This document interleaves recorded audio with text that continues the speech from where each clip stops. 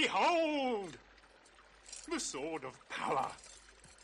Excalibur.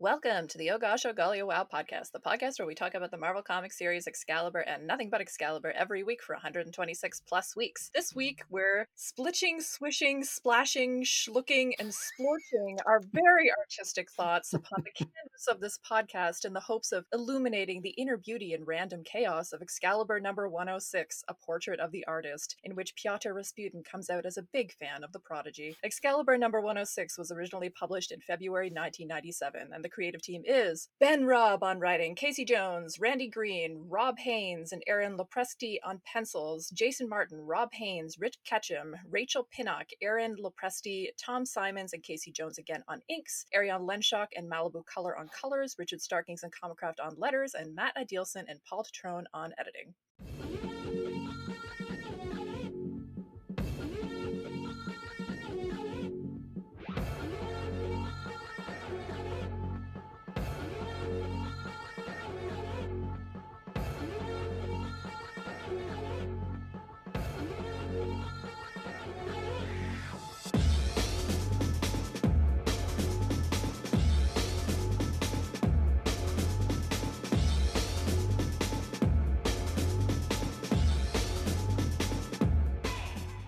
Welcome to the Robisance. I hope we all survive the experience. Andrew already hasn't. He's left the pod in protest. I am kidding, though he is away this week. But don't worry, we have a super rad rogues gallery to talk everything Rob and maybe some 90s breakbeat hardcore. We'll see if we get to it. But who are we, starting with myself? I am Dr. Anna Papard. You know the drill, sexy, gendery superheroes and public scholarship like sequential scholars, where Andrew and I are probably wrapping up our unit on Mojo Mayhem at the time this episode drops. I am also Kurt Wagner's unofficial PR manager, and in that capacity, I am urging you to go reread Mojo Mayhem, in which Kurt is a lot more fun than he is in this one. Anyway, moving on. I am joined, as always, by Mav. What's the soundtrack to your artistic spirit this week? You have to hold on. I just have to finish drawing you and painting you. All right, there. I'm done. This is a masterpiece. It's the best thing I've ever painted, and I'm never going to show anybody. Trust me, though, it is existential. This is literally, I have pushed the bounds of artistic rendering farther than anybody ever has before. I've tried something completely new, but you can't see it. It's a thing that happens with folk. It's a thing that bugs me so much. Hi, my name is Christopher Maverick. You can call me Mav. I'm on vacation right now. This is I taught summer school this year, so I'm on my abbreviated summer vacation before fall semester starts after having taught all summer. But that's what I'm doing when I'm not being a teacher or a professor at the University of Pittsburgh. I also host another podcast called Vox Popcast, where we talk about different pop culture stuff. And either last week or next week, because I lose track of when episodes are dropping as you listen to this, I'm apparently doing an episode on Sucker Punch, movie of which I love and think is amazing, and I was under the impression that everyone else hated it.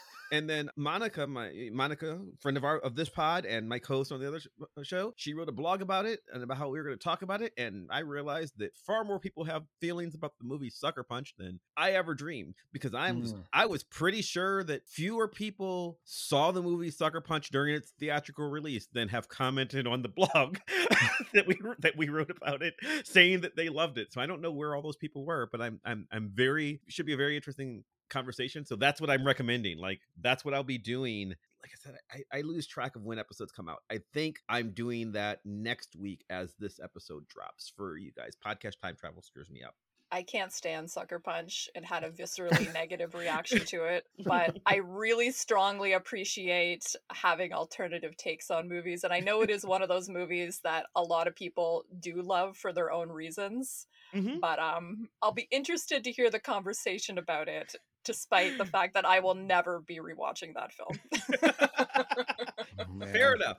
Wow. Anyway, I don't want to get on a digression about that, but everybody should go listen to that episode. I know it's going to be amazing.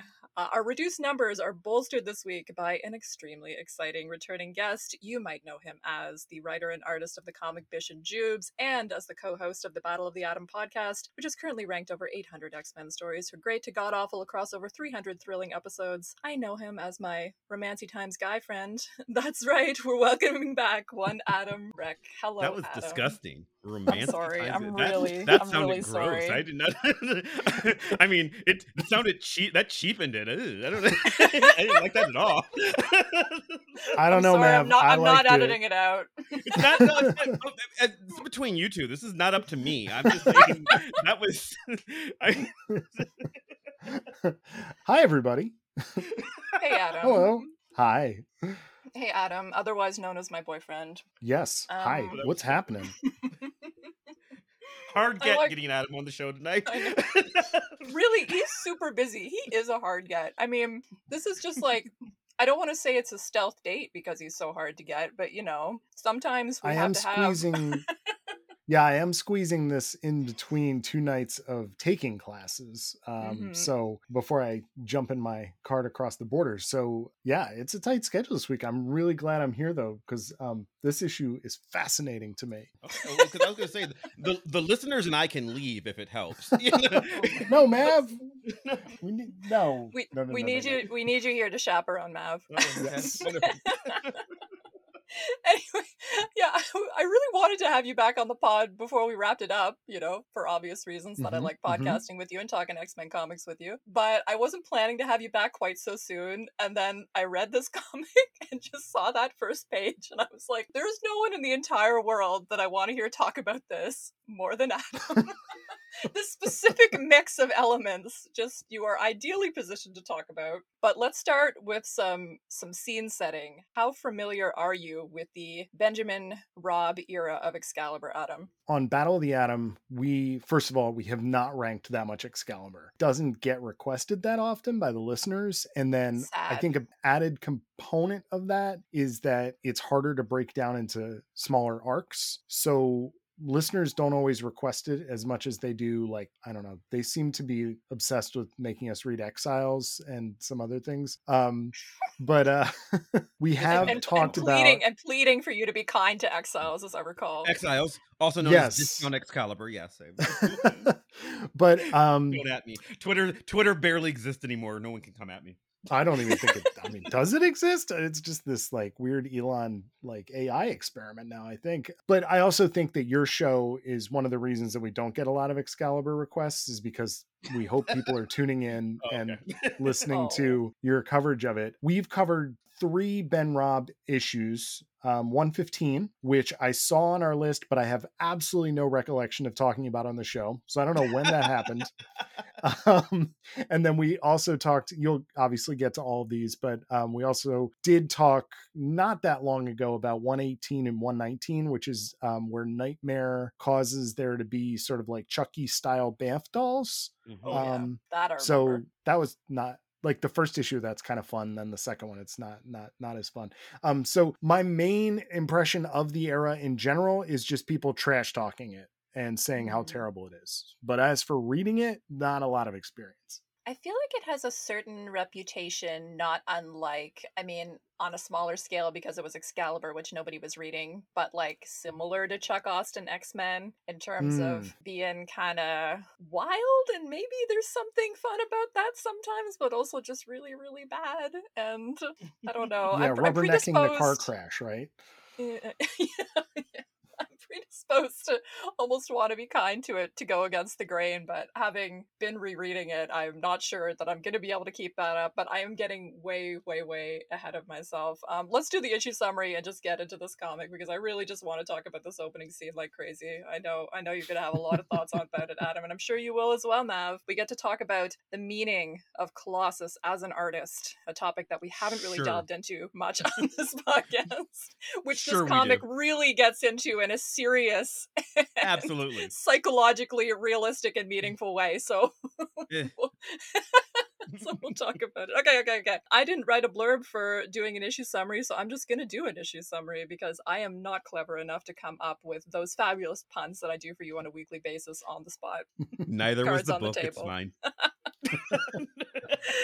Excalibur number 106 opens with Pyotr Rasputin, aka Colossus, listening to the Prodigy while hurling paint at a canvas, ostensibly to create a portrait of Megan as a gift for Brian. At first, he's worried Megan doesn't like it, but she subsequently assures Pyotr that she loves the unseen painting's chaotic energy, which perfectly captures her own chaotic spirit. This artistic reverie is interrupted by a call from Pyotr's ex-buddies, the Acolytes. Apparently, they've reformed the team under the leadership of Exodus and want Pyotr to rejoin them. Pyotr has mixed feelings about this invitation, but everyone agrees they should investigate. One of Brian's satellites, which is apparently a thing he has now, detects the Acolytes have temporarily set up base at the X-Men's old headquarters in the Australian outback, so Colossus, Kurt, Kitty, Pete Wisdom, and Rain set off for Down Under. When they arrive, mines and electromagnetic fields prevent them from entering the complex, but Pyotr, wanting to make amends for the pain his past affection to the Acolytes has caused his current teammates, says he'll clear the minefield on his own. Inside the base, he finds the Acolyte members Scanner and Eunice. How are we pronouncing this? Somebody help me. It's Eunice's sister. Just say Eunice's sister. It's great. Uniscone, I believe, is how it's supposed to be. But like even back then, she's the sister of Eunice the Untouchable, who is a older character that like someone thought, hey, what if we had a girl version? We'll just say it's his sister. And other than that, she has no background whatsoever. She is just the sister. Actually, I'm gonna come in and really? It's actually Eunice's daughter. Oh, is it his daughter? It's his daughter. I didn't even remember that. Oh, well, it's I didn't even remember their relationship. That is never, I don't think it is never said. It is implied, but I don't think it is ever said because they have the same power set. Yes. But we can get into that later. Okay. Oh my god. All right. These two Acolyte members pitch Pyotr on their new venture. Pyotr isn't interested, and Scanner has her doubts, but it isn't enough. Uniscone pulls Scanner back to her side before Pyotr can turn her to his and warns Pyotr that the next time they meet, it will be as enemies. Upon returning to the Midnight Runner, Colossus is reluctant to tell his teammates what happened at the base, but Pete Wisdom, in a rare bout of empathy, tells him that facing one's own mistakes is hard, and that if even an obstinate Ukrainian like Pyotr can do it, maybe there's hope for the other Acolytes. Pyotr is Ukrainian now, in case apparently you were following along at home. I was going to comment on that. That was going to be my my ending thought, but we'll get to it. Yes. Wow. Were the two of us Googling like the political history of Russia and Ukraine to see if that had any basis in fact before this podcast? Possibly. Doing way more work than this comic did.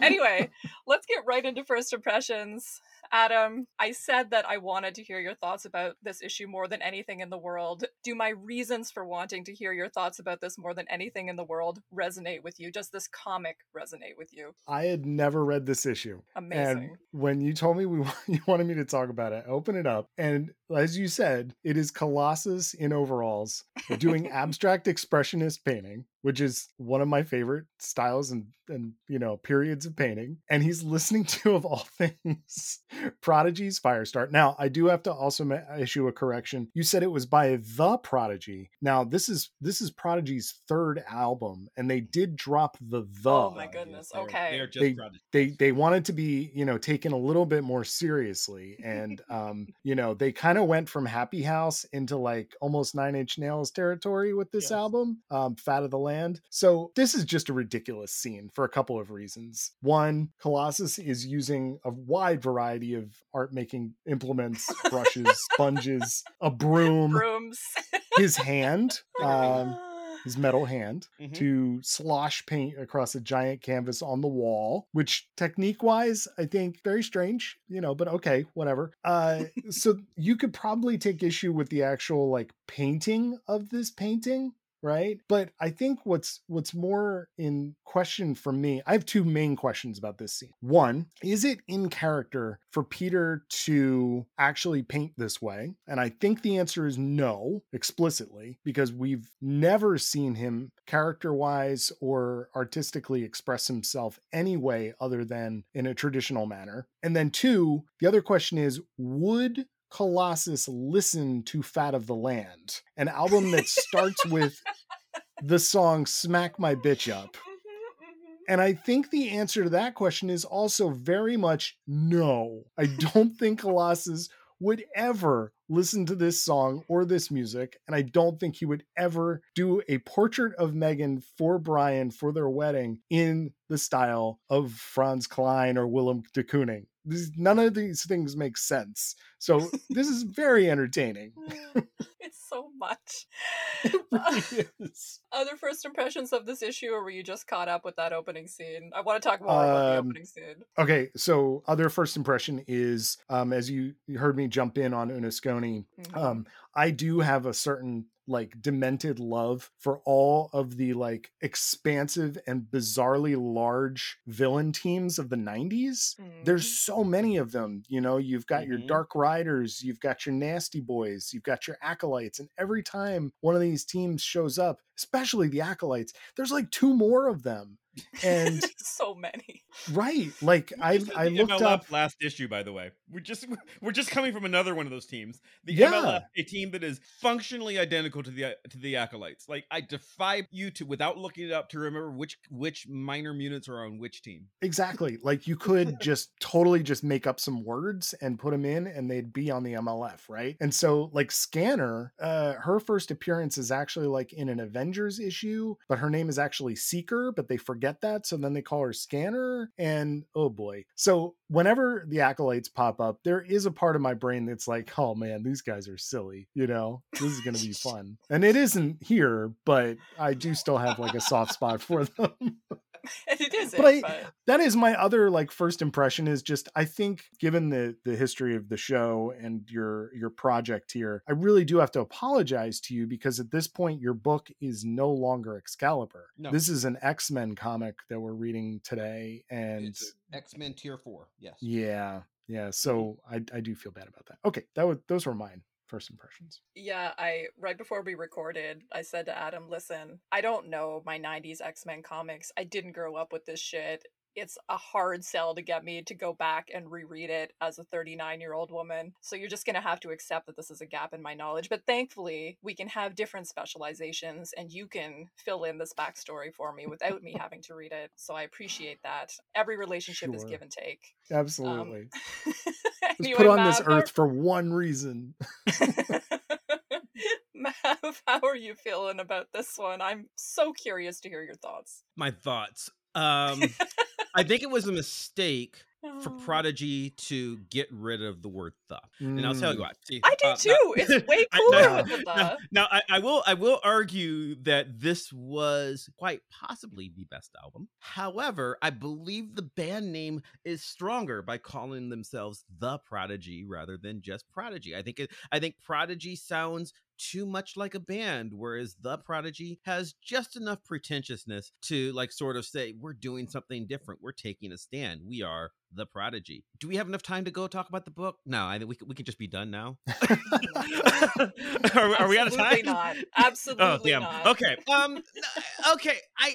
What Adam was just saying, we are out of Excalibur comics. Yes, I get that we're an Excalibur podcast, and I appreciate our listeners. I hope you stick with us for the rest of the series run. But we have to level with you. The comic Excalibur is over, and it's not coming back. This is what this book is now. It's a continuous stream of just trying to find a creative team that can make the 4th tier X team work, and they don't understand that no one who actually likes this book was reading it because it was a 4th tier X team. So I mean, there's a reason because it comes in next issue, but for all intents and purposes, Megan and Brian, after Brian discovers the thing that they have to do a mission on, Brian's the one who notices. Brian's like, hey, we have a thing that we have to check out. And then he and Megan are busy, mostly just because they didn't want to deal with them for the story.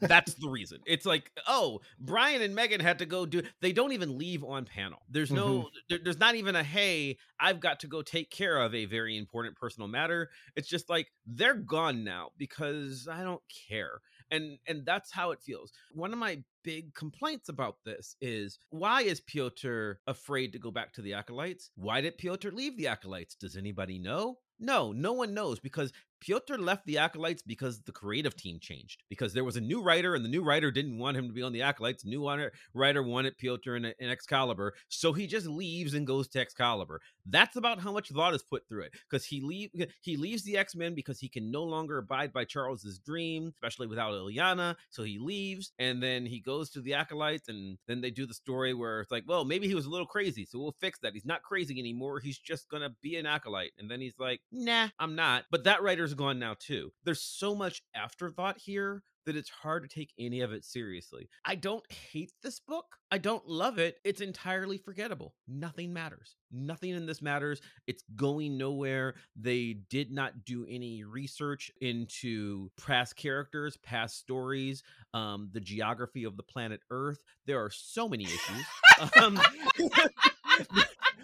There are so many issues with this. Even the geography of the Australian outback Reavers base, there's some real weirdness there. How are there are landmines here. So there are landmines here that are somehow going to stop Kitty Pryde, a person whose power is to be intangible and therefore cannot activate a landmine. And even if she did, she doesn't care because she's intangible. But apparently the Acolytes got in no problem.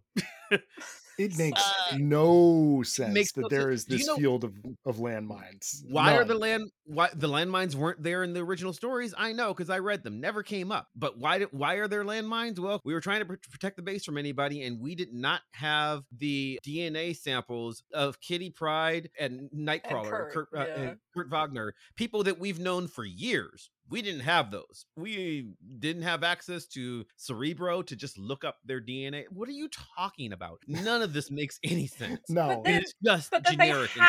They have Colossus's DNA, but that doesn't affect the minds because they still explode on him. But they hurt him less than they would hurt. It doesn't.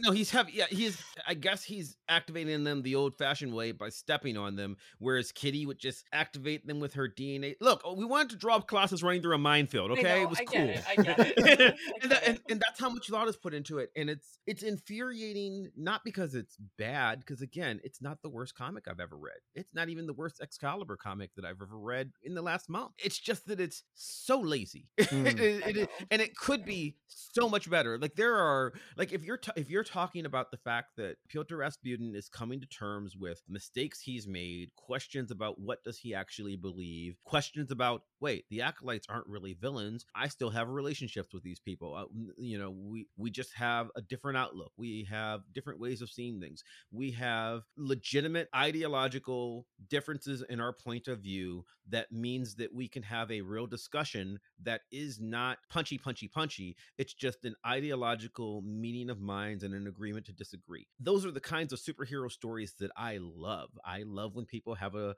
discussion over baseball or over a dinner, a Chinese food dinner. This is not that. This wants to be that, but the execution is just haphazard and stupid. And I don't know why. I don't know why any of this was done, because I read this book 2 hours ago and I don't remember half of it. like that's the problem.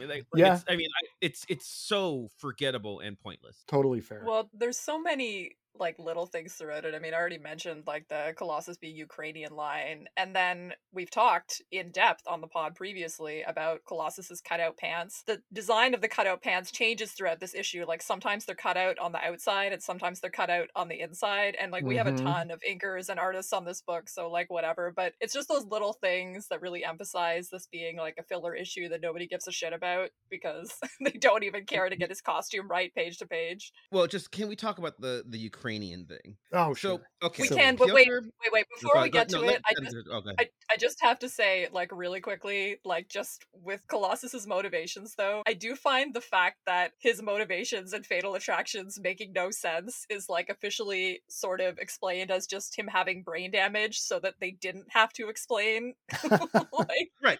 his motivations, which, like, came up Listen, in Excalibur in the issue when he comes back, so... his Anyway, I find that motivations very funny. do make sense. He is They over the do! course of a couple of it doesn't take long for his entire family in Siberia to get executed, and then Sure. for his little sister to be killed by the legacy virus, right? Yes. So Yes. the problem is that Colossus, as the tragic artist, it goes on for so long. Like the legacy virus, I think, is around for close to 10 years of X-Men continuity. And when Colossus dies to, like, I guess, cure the legacy Spoilers, but virus, it's not going to happen in this book. So yes, that's exactly what. Yeah, he sacrifices himself Yeah. in order to spread. Somehow you can immunize all mutants by just killing injecting Colossus and opting to die. Right. It's a really weird, like, a messianic moment that makes no sense. But they just drag this feeling, this emotion, this mopey artist thing out for him like it's his only beat for way too long, So, Mav, you wanted to talk Ukraine. Okay, Pyotr Rasputin and his entire family are canonically from, I can't speak Russian, so please forgive the pronunciation, but they're from Lake Baikal, which is in the Ust-Ordinsky collective in Russia. It is, depending on where you're talking about in Ukraine, because I understand what they're doing. They're trying to give him character by saying, hey, maybe he is, from the Ukraine part of the Soviet Union, because the Soviet Union was huge. And the Soviet Union, at the time of this book, it had fallen, but, it had been less than a decade. So I get what they're trying to do. They're trying to say, hey, maybe he's got a complicated history with these provinces that have become their own countries and are weird.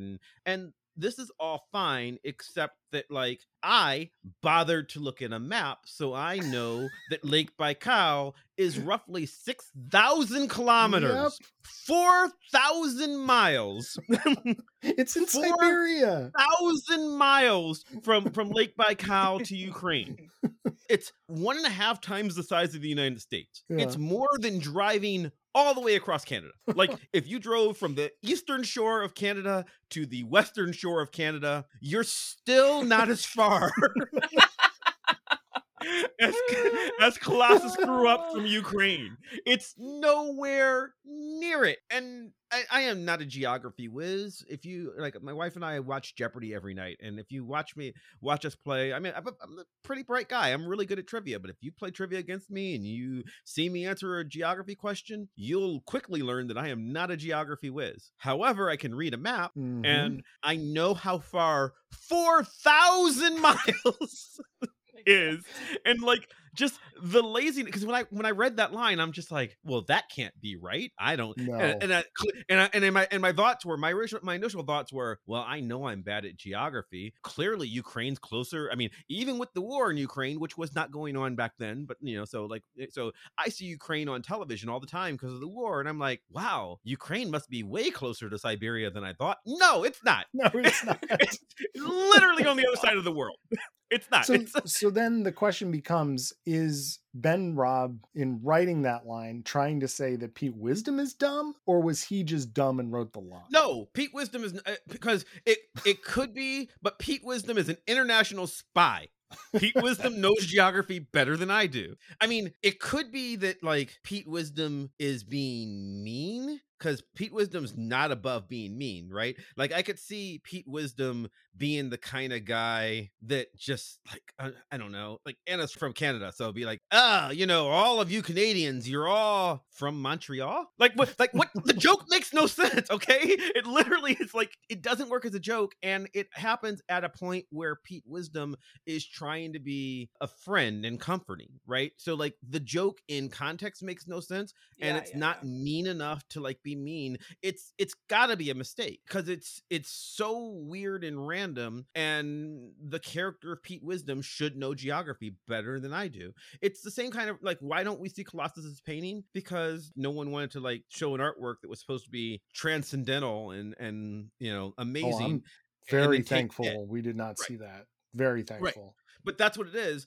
But instead they took the hit here. They're just going to impress us with their non-knowledge of the geography of the former Soviet Union. I have a random, very specific to me comparison for it, which is in Man from U.N.C.L.E., one of the greatest television shows of all time. They do this with the character of Ilya Kuryakin, who is, a very, iconically, stereotypically Russian character. And then very little is known about his backstory. But there's a line in one episode where he's like being subject to mind control, where it's suggested he's actually born in Kiev, which like adds like a whole layer to like, was he like assimilated into this role and everything? And I was like, see, that's a good dropping of are you actually Ukrainian?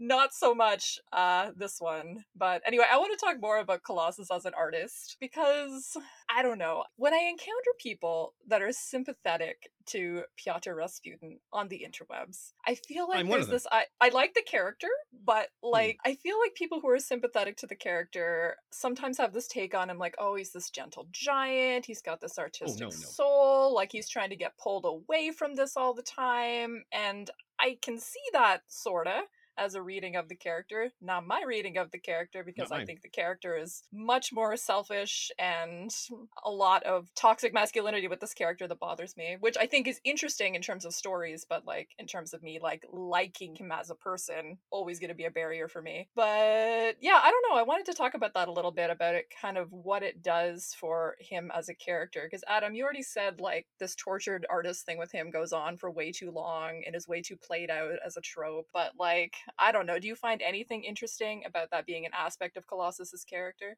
I like Colossus as a character, but he is deeply flawed, in his actions, in the things that he does, and the things that he pursues. But I feel like there's always that aspect that there is this, what I like about, I mean, there's that great classic X-Men backup where he is drawing on the boardwalk, which I always think about. There are those random scenes in the Australian era where he's like, using Psylocke as a model. And she's clearly trying to sleep with him, yes. Sure. Yep. There's always that aspect of it too. And then when you get to, trying to think, is it Fatal Attractions where he burns all of his paintings? I'm trying to remember when that happens. That did come up in conversation recently. And I think it is in Fatal Attractions, because I actually think I tweeted out that panel at one point. Yeah. I think it's Adam Hughes who draws that scene. But I could be mistaken. But I do think it's an interesting thing for a comic which is drawn by people to have a character who is an artist who likes to paint and likes to draw, because you don't get that many characters who are quote unquote artists, right? You got Dazzler, who's a pop star. She's a singer, Captain America. I was just going to say. Yeah. Steve Rogers is an artist. That's true. Briefly the artist on the Captain America comic book in the Marvel Universe. Yeah. But even in the X-Men, there's not like a good, at least that I can think of, a solid comparison there. So it does make him unique, but unfortunately it kind of becomes his like one beat. Even when you get to later series, like the mini series where he finds out that he's literally related to Rasputin. He's still doing still doing the mopey, I'm gonna paint in my bedroom thing. And that's why I know a lot of people are hard on what Percy has been doing with the character, but I at least think that Percy is like trying to grow the character in a new and interesting way. You're talking about the current series. What he's been doing with him in X-Force. I agree. So those are my thoughts in terms of his, I want to say, non-evolution, because he is at his core a very immature person. He is stuck in that like late teens, early 20s mindset. And, some writers understand that and some don't. There's a caveat for it. He is. And it's always weird to say this because, who's to say what's correct? But in my mind, when Colossus is written correctly, he is in that stunted growth and he is not aware of it. Mhm. He believes. So here's where I differ with Anna. I think you are correct on some people's reads of Colossus, and they're wanting to reclaim him and say, oh no, it's because of this and because of this. I think they're excuses, and I think they're the excuses that Colossus would make. What I think is very Yes. evident in the current Krakoan version of the character, but also I would say when he comes back to Excalibur and beats the crap out of Pete Wisdom. I like that story. I like the point where Nightcrawler says, you're a child. I've thought of you as a child for a long time. Because what Colossus is Colossus is the sensitive artist who, because he is a sensitive artist and because he is creative, and I'm willing to give him that he's creative and talented and that he is a brooding, sensitive artist who legitimate bad things have happened to. He has lost his entire family he is a very family oriented character who has lost his entire family and the love of his life, in his mind, in a relatively short period of time. So he's got no safety net. And what he's doing is he's withdrawing into his art and he's saying, I am an artist. This is where I will pour my tortured soul, because he is married to this trope of the tortured artist, which is to say he's aware of the tortured artist trope and he is embodying that. And I went to art school. I know a lot of people who want to live that life, right?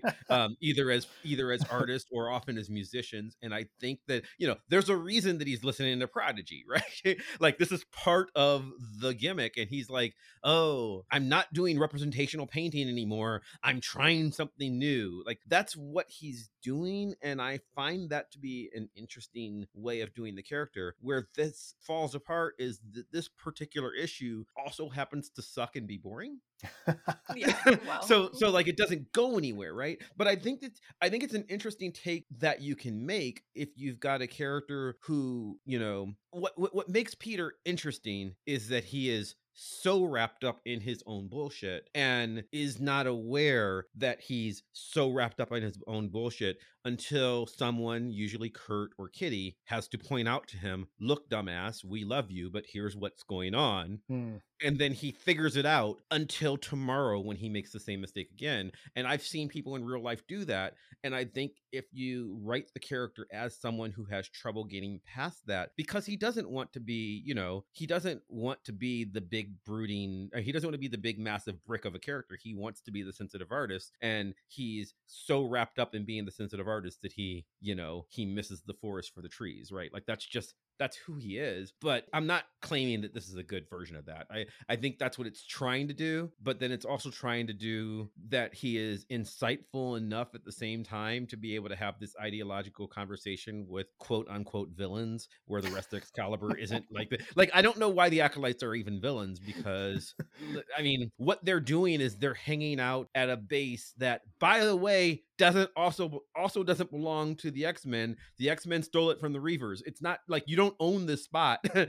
Like, it's just What's really everything funny about it weird. too is Mhm. that the Acolytes aren't actually using it as their base. It doesn't No, they're just appear. hanging out there. No, they There's were just there to, because yeah, they thought Colossus would show up. I mean, like, so weird. it's so weird. And because nothing's thought out about it other than, look, we're just desperately trying to tie this to the part of the X universe that other people care about, because the Excalibur fans, I wasn't good enough, apparently. Like, that was the problem, right? Like, I was still reading Excalibur. I want to see, these simple little stories about these people hanging out in London, and they wanted to say, hey, no, you want to be part of crossovers. And I'm like, not really. There is a huge missed opportunity here too, because the reason that the Acolytes are in Australia is because after the fall of Avalon, Cyclops saved them. Mhm. And turns out they were in the outback. They were in the area of the old base. So there's a missed opportunity here. Like, normally if you're going to do just even a bad comic book, right? Shouldn't there be a punch 'em up at some point here where the Excalibur team gets jumped by the Acolytes and they have to fight them off, at least for a couple pages? But instead, we get this very dull conversation with two characters who nobody knows, right? Nobody knows who they are. And then they just leave. And you're like, okay, like, we didn't even Right. get to see Exodus. Like, what are we doing here? I'm okay with doing that, except that it's not good, right? Like, if you have a story where a fight happens and rather than run through the minefield, you have, oh my God, Kitty and Rain and Kurt have to, like, we're punching first, asking questions later. Those are the acolytes, they're bad guys, let's go fight. And then Piotr just pulls aside his friend Scanner and says, look, let's just talk this out and figure out what's going on. Then that's interesting. Mhm. But that's not what happens. No. And like it's putting too much of this on Peter, so like there's just nothing here. And then at the end it's like they disagreed, but I'm not really sure on what. Like I really don't I don't understand where the acolytes went. They're just like, oh, you're not joining us, okay, bye. Yeah. Well, sounds, the it seems ideological fair. conflict is basically reducible to, well, we're going to follow a power-hungry tyrant who mind controls people, and Colossus is like, maybe that's not a good idea. And they're like, no, we think it is a good idea. So, I mean, I don't really know how that's ideological so much as No, clearly a I know bad it's idea.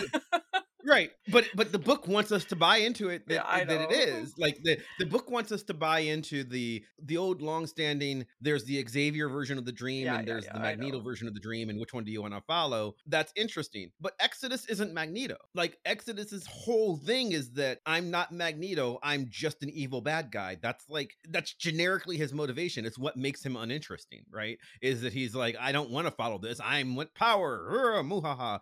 And so Colossus is just right and the acolytes are just stupid. And since it's also not, as Adam just pointed out, these are characters that it's not just that Anna doesn't know them because she wasn't reading comics. No one cared about these people then. No.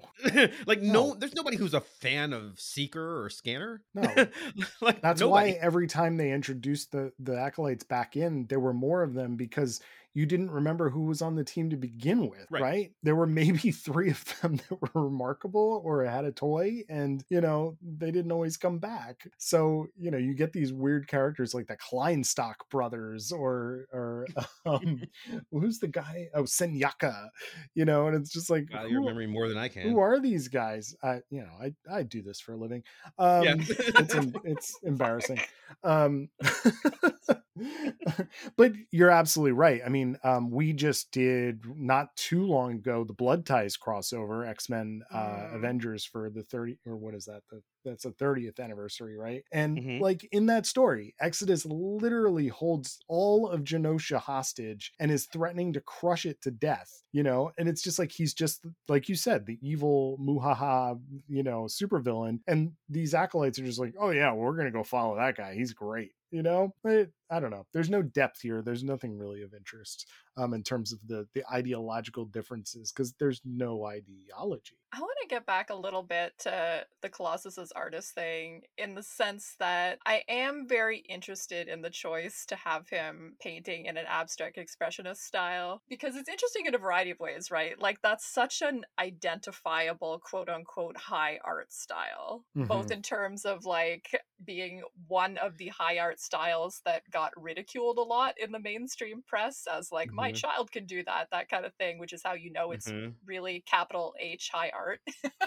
But like, also the choice to do that within a comic book, a traditionally low art, and this is the contextualization of what it means to be an artist in this space. And that's just an interesting juxtaposition to me. Like I do find it interesting the idea of having a character who's an artist within a visual medium and yet choosing this particular mode of expression as the serious way of doing art and yet depicting it in such a comical fashion. I don't know if any of that is intentional, but I was hung up on it a little bit.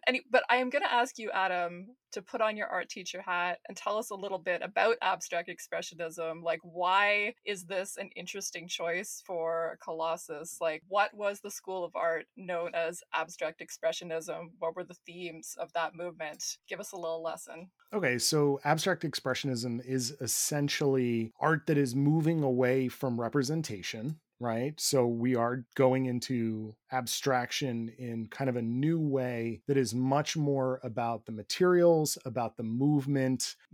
Famously, you have Pollock, who is rolling out these giant sheets of canvas and rhythmically moving paint across the surface in these patterns. Sometimes with bodily fluids. All kinds of weird stuff, right? Like, and you have people like Franz Klein, de Kooning, Helen, why is her last name Frankenthal, that are all depicting things much more about pushing the paint around in very, sort of physical ways than would have been possible previous, Mhm. and it looked so radical that people really looked at it and went, yeah, this looks like the scrawlings of a child. But it really was a boundary pushing movement that did focus on what painting was really capable of, right? In terms of composition, in terms of its even kind of sculptural form, if you will. If you look at the surfaces of some of these paintings, which is all to say that it is a very bizarre choice for. I mentioned how Colossus has always been an artist who's using representation in his work. He's mainly seen doing figures and portraits. He is even in this scene, despite his using the techniques of an abstract expressionist artist, he is still doing a portrait of Megan, which disqualifies it from even being abstract expressionism to begin with, because, the closest person who kind of did that was de Kooning, but he was really just kind of like demolishing the figure in a lot of ways. Why in the world would Brian want let's say it looks like a de Kooning at the end of the day? Why in the world would Brian unwrap the de Kooning at the the wedding ceremony and be like, wow, yep, this is going Brian above would the hate it. mantle at Braddock Manor? Like, no, absolutely Well, not.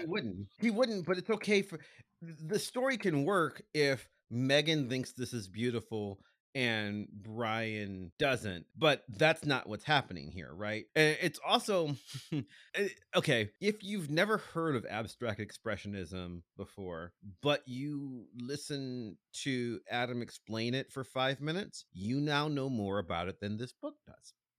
because and because like for Piotr to be this into, like, I'm actually okay with him experimenting as an artist. One thing that an artist might do is say, okay, my world is falling apart. I have lost my girlfriend, I have lost my sister, I have lost my parents. I am going to escape into my art, and I'm going to do some angry art, and I'm going to do some different things. I'm okay with all that. And if that happens, then your first response is not you hate it because it's not representational, it doesn't imitate life well enough. Like, he's embarrassed by it, which is counter to the entire point that he was going for, if we are to take seriously that he knows what he's doing. Which makes me think that just the writers and artists creating the book didn't think this through. It is talked about, as though, so this book comes out in 1997. So yeah, it's really great that he is trying this brand new experimental form from the 1940s. Jackson Pollock died in 1956. Okay, Excellent point.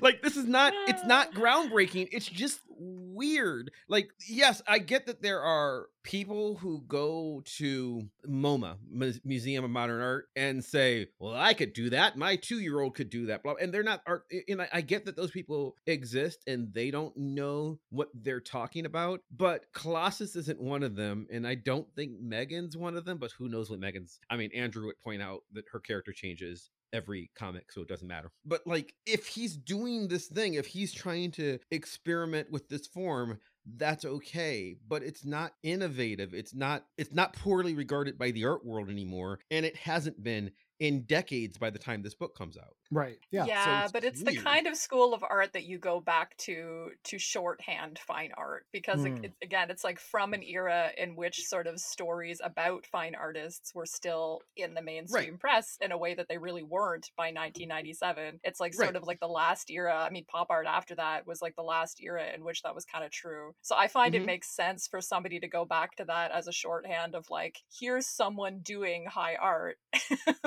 but like not in conversation with the high art of 1997, but just Right. going back to like a generic understanding of what high art might be. There's also I don't want to say mistaken, but there's an assumption that there is an anger that permeates through the abstract expressionist, because people assume that to make these paintings in the way that they are, that the artists must have had, some kind of aggression. And it's not to say that that couldn't have been present or wasn't part of the art making process, but what's being depicted here is someone listening to an angry song of the 90s, right? And painting in a way that is putting his trauma on the canvas, and embodying his trauma. Like, yes, did Pyotr's brother get sucked into an alternate dimension with all the Morlocks? Sure did, but is that when that happens?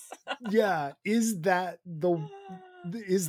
then going to make Pyotr, as the character that we know him so far, break out like Nine Inch Nails Broken and crank it to 11? Like, did Pyotr go goth? Did Pyotr go industrial? Like, because of all this stuff? Like, I don't buy into that aspect. Like, I don't either, but like you brought up, you're like brushing up against some of the gender stuff of it though, because abstract expressionism is often associated with being a very like masculinist art movement, which, you know, I mean, it's funny because I mean, there were people like Lee Krasner, you know, married to Pollock, who's like an absolutely fabulous artist as well. And I mean, you mentioned women in your list as well, but still like the specific nature of like embodying yourself through your art was a very like phallic notion in terms of how it was presented intellectually. And so for Pyotr to be going to this particular art school in the context that it's presented here, because this is where we are seeding the Colossus Megan flirtation that is going to be a through line of the rest of this book. And I wanted to spotlight the last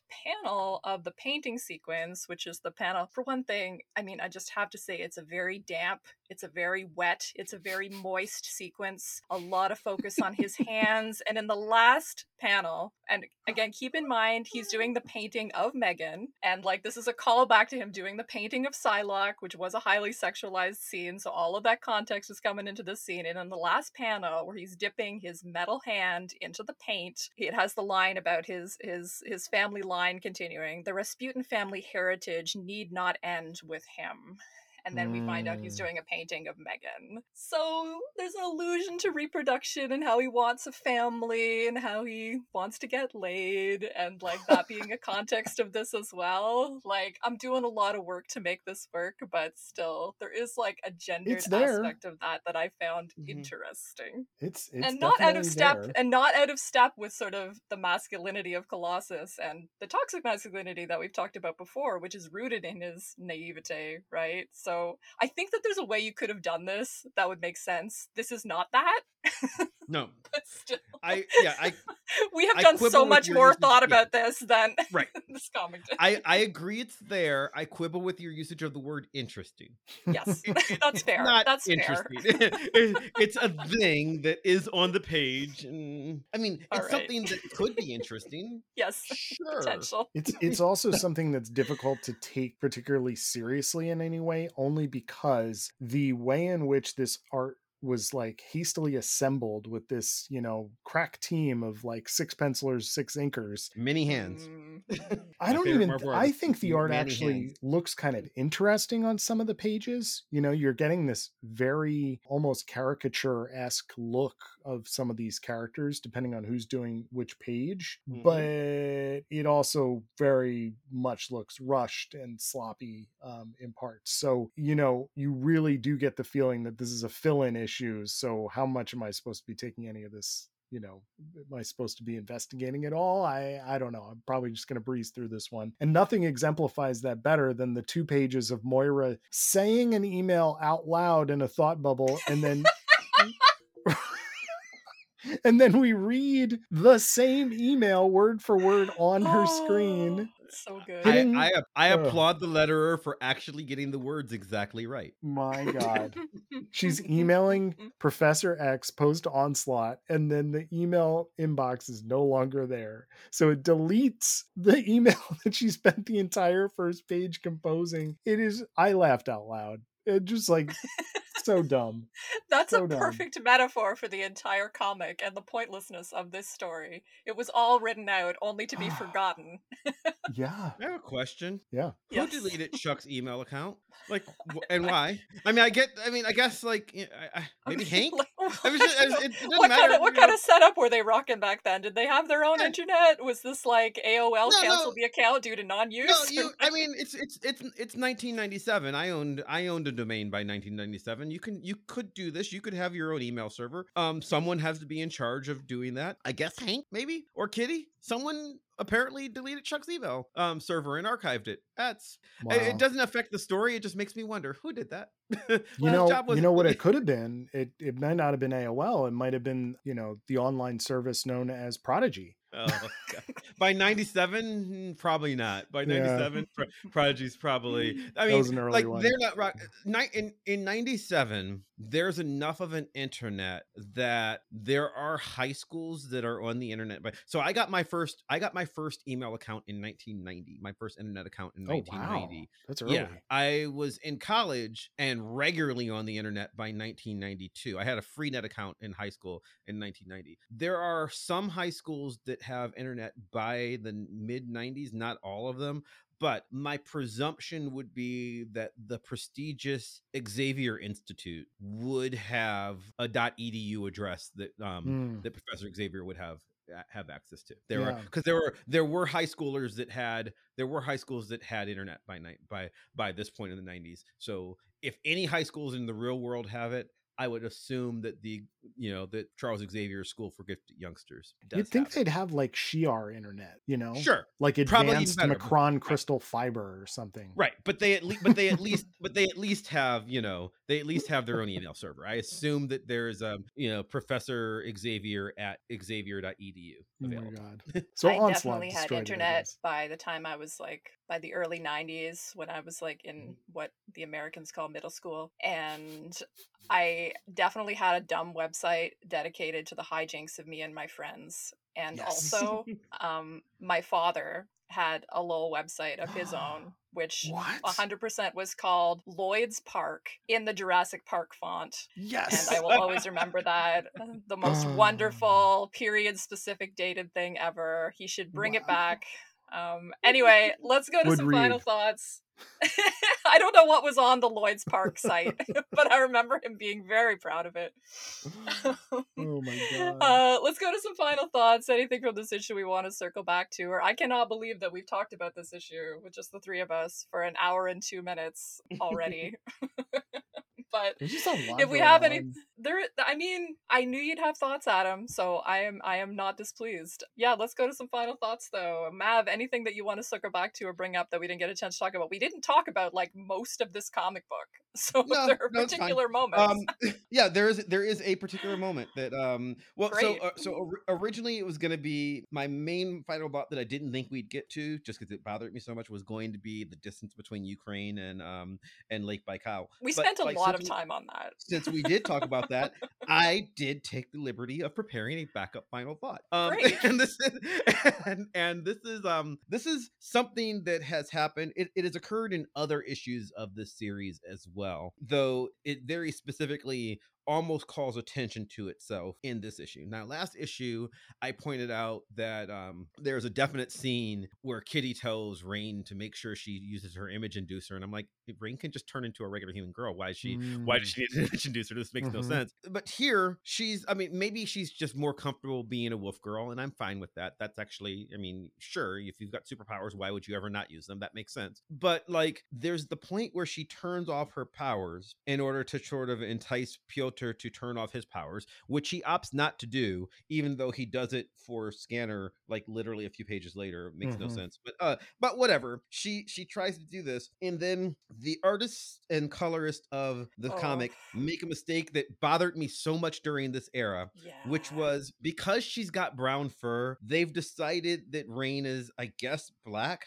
or she has a very dark skin tone, which I'm all for black superheroes. I am a black person myself. I wish there were more of them. However, Rain is a little white girl from Scotland. She is a piece of she's not even supposed to be tan. She is a ginger Scottish girl. She should be allergic to sunlight.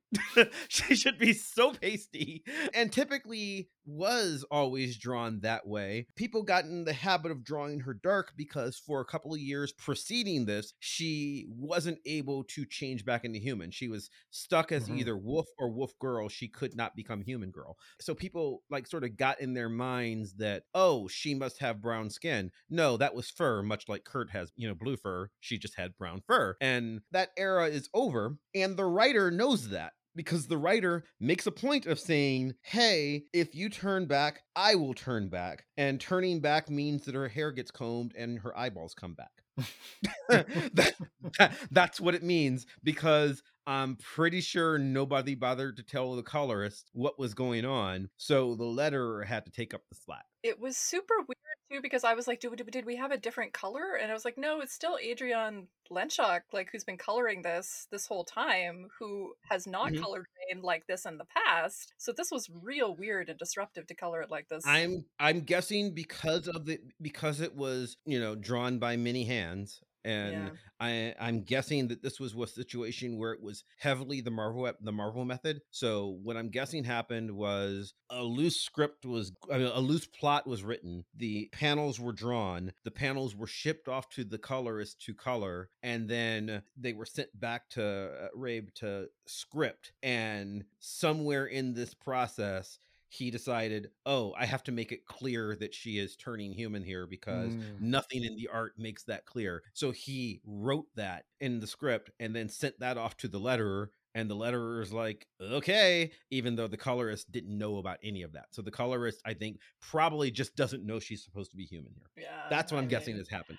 Certainly hope so, because I'm it's super guessing, but I have no idea. uncomfortable. It looks super uncomfortable, and yeah, I did have that in my notes as well. Thank you for bringing it up. Anyway, my final thought briefly, we already talked about it a little bit, was like the Moira email scene, just because like we're going to be talking more about this, but the Ben Robb era of Excalibur and some of the things that makes it weird and potentially bad is some of the tonal strangeness of scenes like this, which is an intensely melodramatic scene with some really dark and heavy adult emotions, but portrayed in the vein of teen melodrama in a way that is unsettling. Like, what she's actually saying in this scene is that she's happy that her ex-husband died because he was abusive, and then she's saying, but sometimes she wishes she had him back despite the abuse, because at least she'd be with somebody. Which, these are dark thoughts that like a real woman who's been through this might have, but Totally. again, not presented in a way that is consistent with that level of adult darkness, because it plays like a teen girl typing out a melodramatic love letter, and boy, it's weird. It is a weird scene. Yeah, she's That's not also what I thought you were going to say. sitting outside in the freezing cold while it snows. You know, She's which got is a deadly virus. She probably has a temperature. yeah. You know what got me about it though? Because this is what I thought Anna was going to bring up. And then the moral is, I'm glad they're dead because someone will welcome me in heaven. Yeah. That's dark. I mean, but I was like, I guess that's kind of a thing that someone going through this kind of trauma might feel. Like, I don't want to be alone, and at least when I die, at least I'll be with my family. Oof. But oh my God, is that dark? Yeah. But not in an interesting way. No. Just like I get it. You know, I think that's at least somewhere where I think Ben Rabe was going for something. I think there was an attempt to like do some story and do some pathos there, and it came off as very overdone and not. Yeah, I think it's a miss, but I think I appreciate the swing on that one more so than I most of don't the stuff we appreciate talk the about swing on it, but anyway. Okay. Fair. Going to nice. Adam to come on. After all the griping we did, this comic doesn't deserve for us to end on it. Adam, any final thoughts that you would like to introduce to wrap up our discussion of this comic? Anything that we didn't get a chance to talk about? Anything you want to circle back to? I did want to ask about Nightcrawler trying to teleport into a place that he hasn't seen, because can he not do that? And he tries to do it when he gets to the little like lost hatch. That right? He can. He chooses not to because it's dangerous. But right, but why does he try it? Like, he doesn't know what he's teleporting into. He could die. Peter fell in a hole, Adam. Have you no compassion? Because it's a bad book. That's why. yeah, it's really bad. I did want to bring up some Firestarter fun facts. because I it's been a while since I've listened to this song, and I was looking up like stupid things about the song and the album, but I never knew that the guitar riff in Firestarter is sampled from the Breeders. So that was one thing that I learned. So Kim Deal actually gets a songwriting credit on Firestarter. And the other thing that I appreciated was that I was looking at all of the bands that have covered Firestarter, and one of them is an artist named Christina Esfandiari, who sometimes uses the AKA of Nightcrawler, which I thought was interesting. That is a fun fact. That's my fun fact. Thank you for that. You're not gonna like what I'm ending on, because Oh no. it was introduced prior to recording that you are not a fan of this artist, but instead of spotlighting a letter from the Sword Strokes letters page, I am just going to point out that we get a tease in the letters page to the introduction of new regular artist Salvador LaRocca, who's going to be joining us for the next little while. And yeah, we're going to have thoughts about his art when we come to it. But for the record, boy. Adam, not a fan apparently. No, I am not. But I did hear some pro LaRocca from the team, so I won't be on the next strong. episode, so you don't have to listen to me complain about I it. would say it's a strong pro LaRocca. Yeah.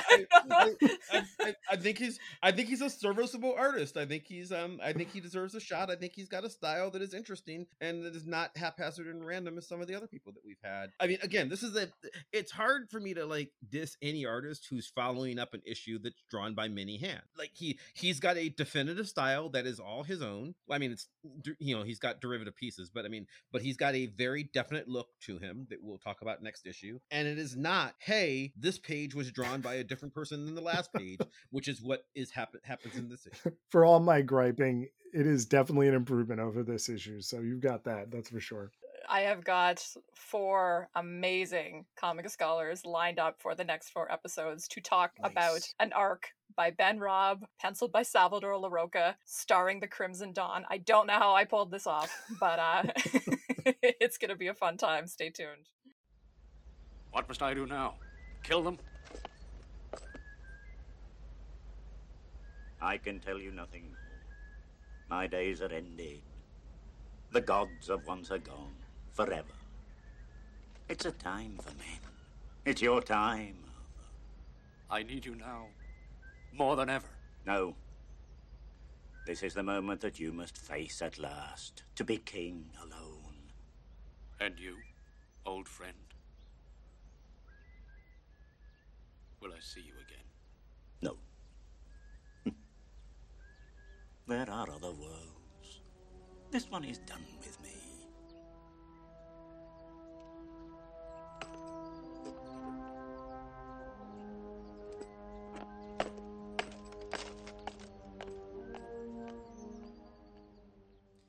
And we will wrap things up there, other than to say, Adam, thank you so much for joining us. And yeah, you need to remind our lovely listeners of all the stuff you get up to. Where are you saying you're available these days? So for Battle of the Atom listeners, you're actually listening to this episode probably while Zach and I are on vacation. So that's cool, but we will be back. I think our next episode is all about iBoy. So stay tuned for that. And we have lots more, episodes coming on whatever podcast of choice. You can always follow on Instagram at adam.rec, whatever the hell Twitter is now, at Arthur Stacy. And I've been really enjoying using Blue Sky. So you can find me there at Adam Rec too. Wait, that made it sound like there's a number 2 at the end. You can find me on Blue Sky at Adam Rec. That's where you can find me. And Anna, you'll be able to find me like at your house in a couple days. So, that'll be fun. Oh, yes, it certainly will. And I want to make it really clear that I am not stealing Adam away from his own podcast.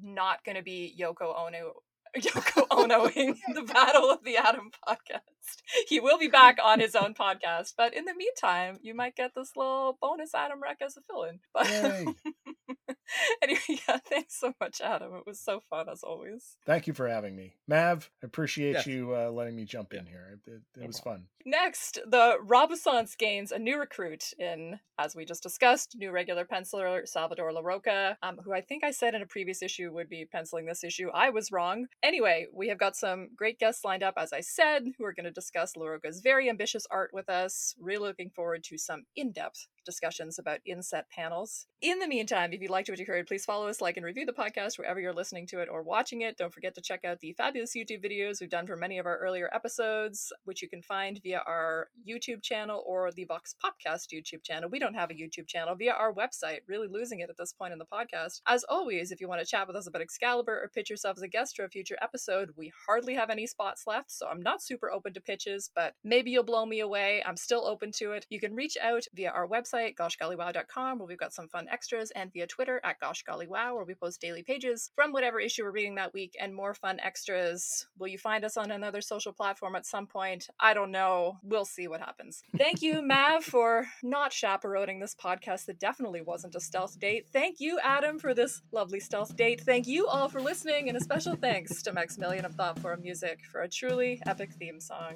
Play us out. We were talking about messing up things up on the most recent edit. I called myself Hannah. So that's how tired I am. Wow. Yeah.